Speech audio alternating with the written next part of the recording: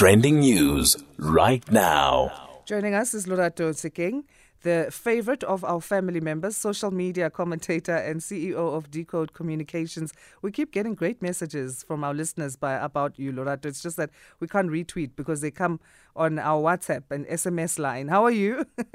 I'm very well, Asanda. Thank you so much, and good morning to you and the listeners. Thank you. I really appreciate the feedback. It's great, eh?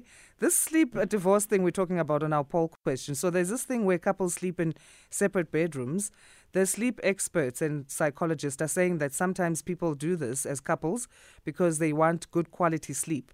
And it's not necessarily because the marriage has fallen apart and people want to divorce. Is it something that's practical in your view? Would you consider doing this if maybe you were me and you had to be up at 1:30 every morning and you didn't want to wake your missus? I think it's not an unreasonable thing to consider, right? But I guess it also depends on how you view intimacy, right? Because sometimes, if your view of intimacy is that, when you're sleeping, there's always comfort when your partner is sleeping next to you because it's about, even safety, that you don't have to, if there's some scratchy noise, you don't have to worry because you know that this person is sleeping next to you. But if, for instance, they are not there and you hear scratchy noises in the house, it may keep, particularly if you are a slight sleeper. So I guess, there may be a number of factors. But I have a friend who has been divorced, and he said that in his next marriage, he wants a house with 3 bedrooms. There'll be 2 separate rooms for him and his wife, and there'll be the third bedroom will be where they go for conjugal rights, and I said, I guess people are considering all sorts of, things that work for them. It's interesting that he's coming from a divorce saying that, and I wonder if there's experience to him wanting that. But that's interesting. I think, this is my life. I wake up to come to Sound Awake every morning at 1:30. My partner is running his own business and he sleeps quite late. I can imagine that we might have to implement something like this if, we go to the route of living together. So I think it's something that can happen. But I just wonder, I guess I would feel bad. Maybe. I don't know if I'm not sleeping next to my partner. It's interesting. No, but if you're not a cuddly person and your partner is not as well, I suspect it may not necessarily be, something that bothers the two of you.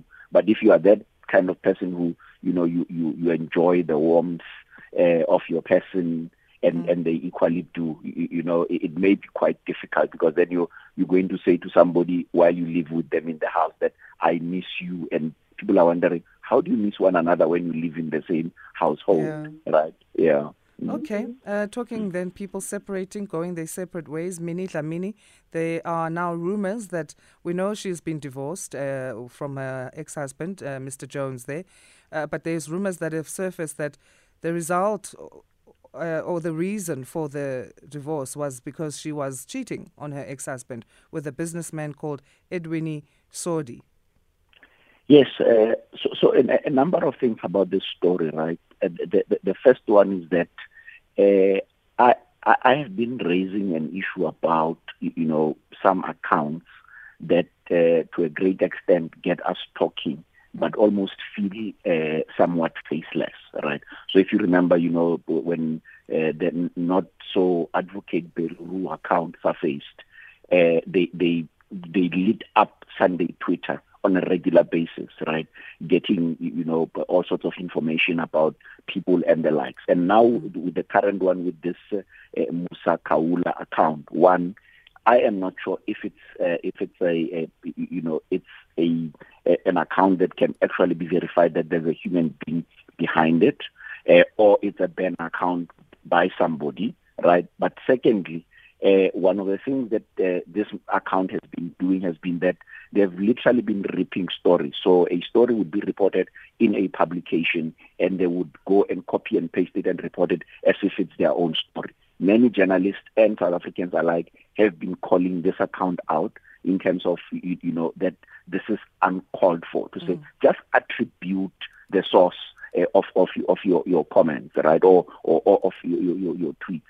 And lately there have been then a number of revelations, and of course, with accounts such as these, The expectation is that people may be, feeding them information through DMs, or if they actually know who the account holder is, they may deliberately be sharing information with them because, if I know something about my friend and I don't want it to be known that it was me that leaked the information, then I'll go and look for somebody like Musa Kaula to put it out. So there has been this trend of Musa Kaula breaking stories and news about people. Of course, there are a number of those who have claimed that some of the stories are not true and the likes, but unfortunately, none of them have really taken him to task.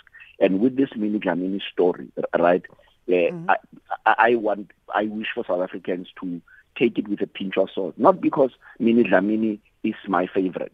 I must declare she is one of my favorite human beings in the world. I do not know her. I just see her on the screens like many people, right?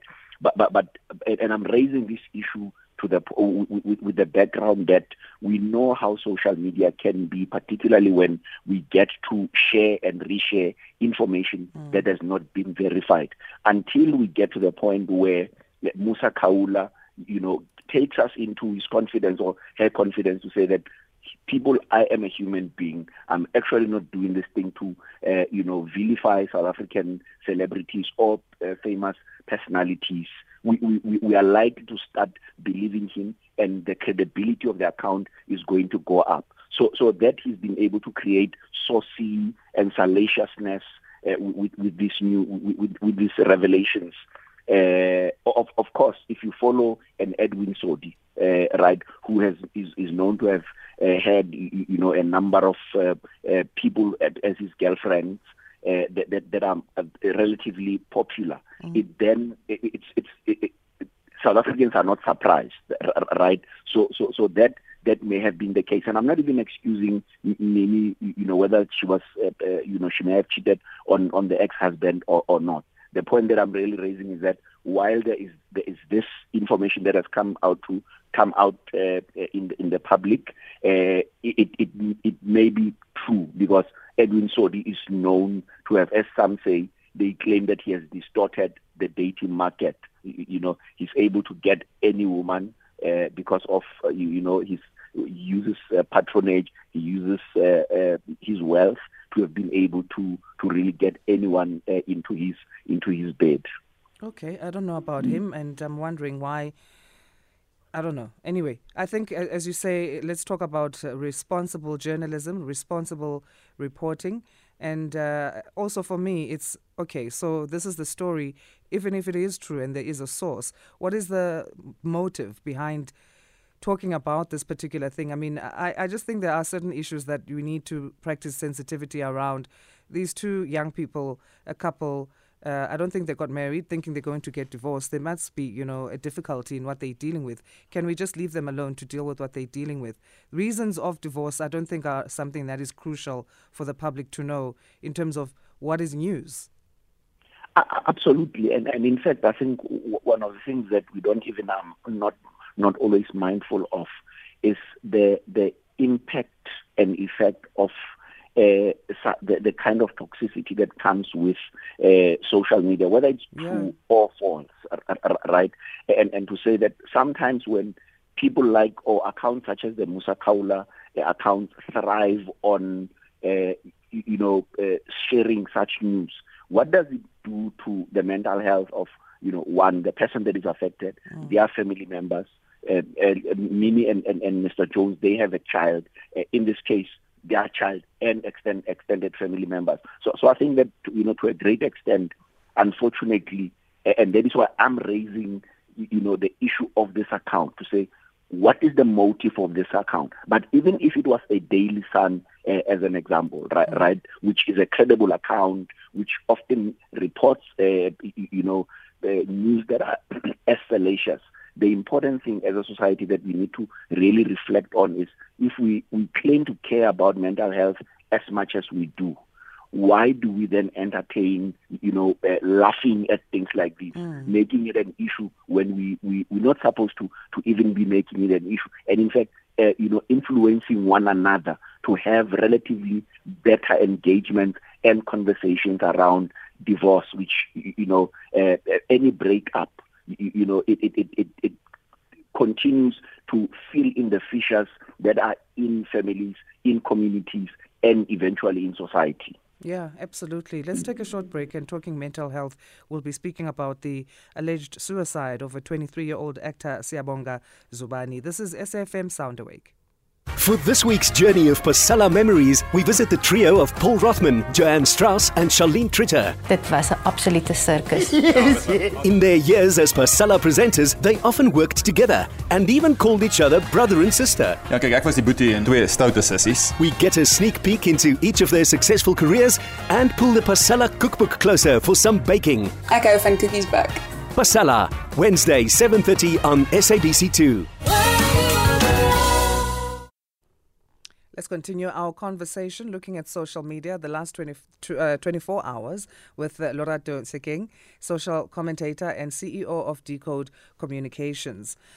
Tragically, Siyabonga Zubani decided to take his life. It's alleged the investigations are still ongoing. The 23-year-old actor we know him from the series Gomorrah. He played Stumo, and he was confirmed dead on Saturday. Oh, what a talent. I only read about him that he was in Isibaya when I started watching Gomorrah. Mm-hmm. And he, such an amazing thespian. It's absolutely sad that we had to read about his passing. But recently, I actually read an article, Asanda, about the MEC of Gauteng, Community Safety, was responding to a question in the legislature.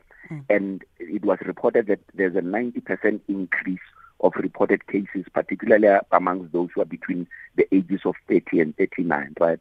And it was attributed to, a lot of loss of income, and majority of it, people who are also losing family members, and I guess essentially is just losing the support structures. And I've been wondering, why would somebody so young, whose star is rising, or at least seemingly rising, would consider taking their lives? And I'm really wishing their family the family strength. And thankfully, and I know it's never a good thing to even say thankfully, but there seems to be good support around the production itself, and the cast members to the family. So I'm hoping that all of this kind of support will be good to the family as they are burying their son, brother, and family member. A difficult time, definitely, for the family, and as well as you say, the production that now has to continue, and the fellow actors and what they must be feeling like to continue on set, knowing that this is what's happened. No, and I guess the most difficult thing with loss, right, is carrying on when you're expecting that tomorrow would be, or at least this person would be there, or also just small things, when, for instance, I imagine there may have been many things that they were doing during rehearsals, or whenever they were doing script readings and the likes. And many of them, it's going to be somewhat difficult to always hold it together as a result of this. And I've hardly ever seen productions taking production breaks as a result of such a tragedy. Because I guess, as they say, life goes on. Yeah. But it would be good to know or to find out whether the production itself will at least find or create space for help, whether it's some counselors helping individual team members in the technical and the cast, and just to help them through this difficult time. But lastly, Asanda, on this issue, I think what sometimes I ask myself is, so when people decide to take their life, does it mean that as we reflect, after the fact, does it mean that we don't create enough spaces and opportunities for people to be vulnerable to the point where they don't feel judged when they share their vulnerabilities or their weaknesses, right? Or is it just that they feel it's too unbearable. So it does not matter whether I talk to somebody that I trust with my feelings and vulnerabilities, and there's nothing that you can really do for me, and so it really does not matter. Yeah. That's the question that I think or at least I often reflect on, and I'm wondering if other people do think of, or at least how hard we think about it. Yeah, and we should think about it. As much as it is difficult, I think, to get those answers, because you never really know what's going on within a person, and they might portray a certain way, whereas they're feeling in a different way.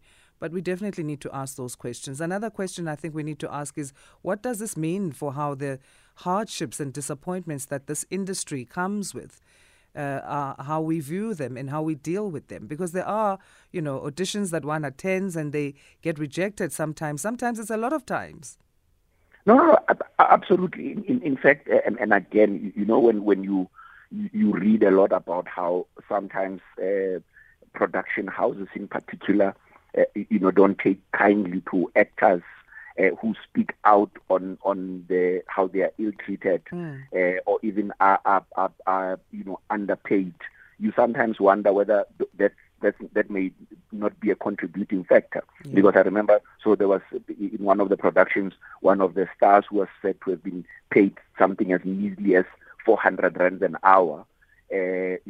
After they spoke out, they were immediately chucked out of the production, right? So I can imagine if I was an actor and I'm now bound by a contract that says that I must, begazela this exploitation. What does it do to me when I meet people in the malls, in the public, who celebrate me, but I know that what I get in, does not even sustain me? Right. So that, and again, I'm speculating, but I'm just saying these are just some of the questions that I'm wondering whether it's one of the things that we ought to be reflecting honestly and truthfully about, where we know that there's exploitation in this space, and to what extent may it have contributed to him making the decision that he has. A family member has told Sunday World that his death is obviously a great loss. Our condolences go out to the Zubani family. Also adding that he was nothing like the character he played. So he played Stumo on Komora, who's a crook and a carjacker. But the family saying that he was actually a nice guy. He was a shy guy. It's also interesting how, as you say, a big talent is able to switch from who they are in real life to portraying this character so well. No, and I must say, one of the unfortunate things is that we don't celebrate actors enough, because I think, being able to, literally be the person that you are not, but be able to project that character such that we believe you, to the point where, some people even think I look at somebody like the lady who used to be, I think we still call her Dineo Mashaba even to this day, right? Because she really lived that character. So I guess even Brazil, when he was Lakash, and I guess it's that kind of ability for the actors who take their craft so seriously, but most importantly, taking us seriously as their audience and people who, celebrate or ought to celebrate them. I think that we should do a little bit more to celebrate them and celebrate how, exceptional most of them can be. Absolutely. Another actor, #Jesse Williams, got into his character there. So he's a part of a show. It's a Broadway play about a gay professional baseball player. It's called Take Me Out. And there's a photo of the actor that's fully naked. Well, the character in the play, he does appear nude during the performances. So I'm not sure if somebody took the picture while he was on the stage in theater and then put it on social media when he's fully naked. Yes. So, Jesse Williams, one of the best human beings, and I say best because, not only is he an actor, he's also an activist. Yes. He has used a number of, platforms to share some of the activist messaging, and I think that is quite important. And it was unsurprising that he then went on to take a role in Take Me Out, which is a theater piece about a baseball player who is gay and comes out openly, that is gay. Of course, again, this is one of the most conversation pieces, right? So the way the play was, or at least how the logistics around the play was such that people are not allowed to come in with phones or any recording devices into either the rehearsals or the actual play itself. Unfortunately, somebody seemed to have been able to sneak in a recording device and then leaked the nude pictures.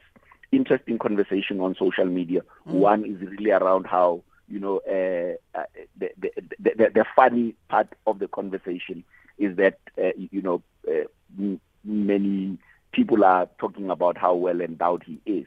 Right? Oh, trust Twitter to do that. Twitter, man. Hey. Right? But the one aspect that I'm then happy about is that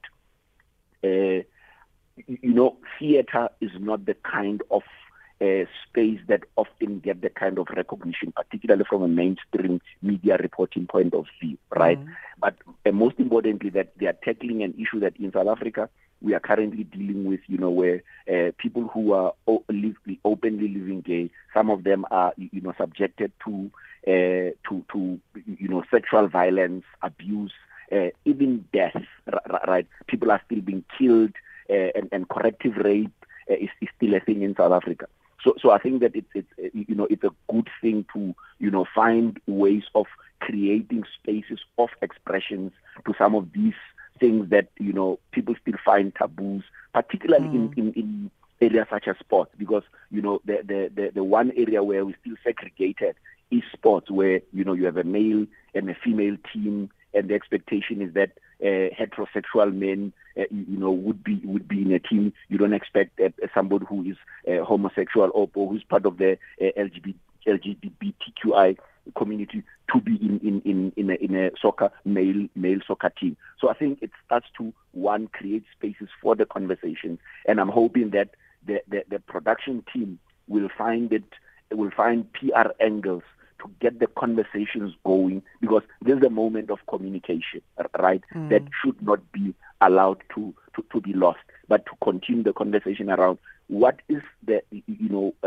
thinking of society around it. But most importantly, how do we get others to accept that we need to coexist, we need to continue, and these sports will continue to exist. So as they exist, as there are people who are different to us, how do we coexist in a way that we thrive as societies? Well, now the show has been, or the production has been extended until June 11. So a positive take out there from Take Me Out. Absolutely, and that's what I'm saying. This is an opportunity for them to milk it. And by the way, and I know that this is the cynic in me, right? I have not put it past the producers of the show that they may have actually leaked the videos themselves, because in showbiz in the US they can go to those lengths. But for now, we'll take the version that says that it was an audience member who came into the space, recorded, and shared the recording. But if indeed it was them, I think it would be sad, because you never want to share something without somebody's consent, right? Particularly if Jesse Williams had not consented to his pictures being out there. And I think that's the downside of this thing, where somebody's images, nude images, are put out there without their consent. And it becomes objectified in that way. All Absolutely. right. Let's talk finally, Dr. Khumalo and Safa, the former Bafana Bafana player and legend of soccer. Dr. Khumalo is questioning why a legend like former Bafana Bafana captain Lucas Radebe is being crucified for wanting to lead SAFA. I mean, Lucas Radebe, we know as far as 2018 expressed his interest to want to be in the SAFA headship. When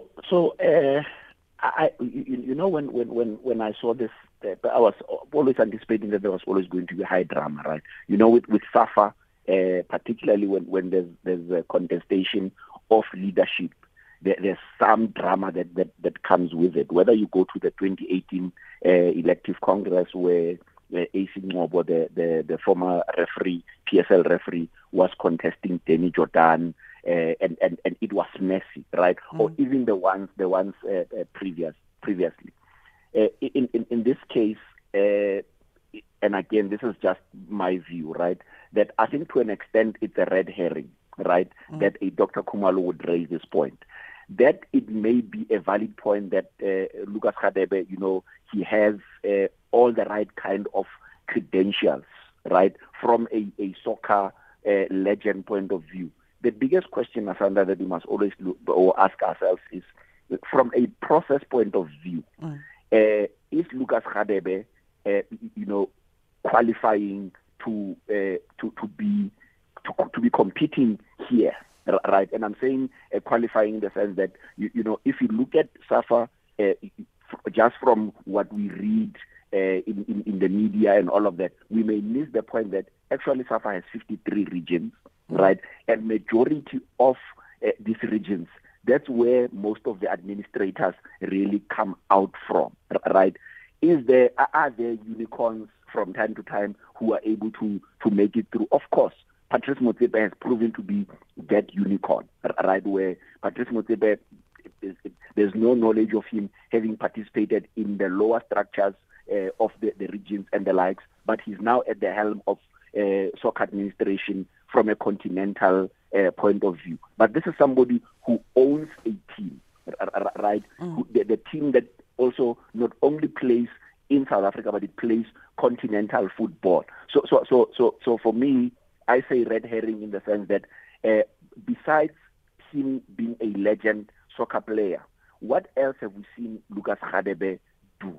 Right? I have not seen Lucas Radebe as an administrator, as an example. Right?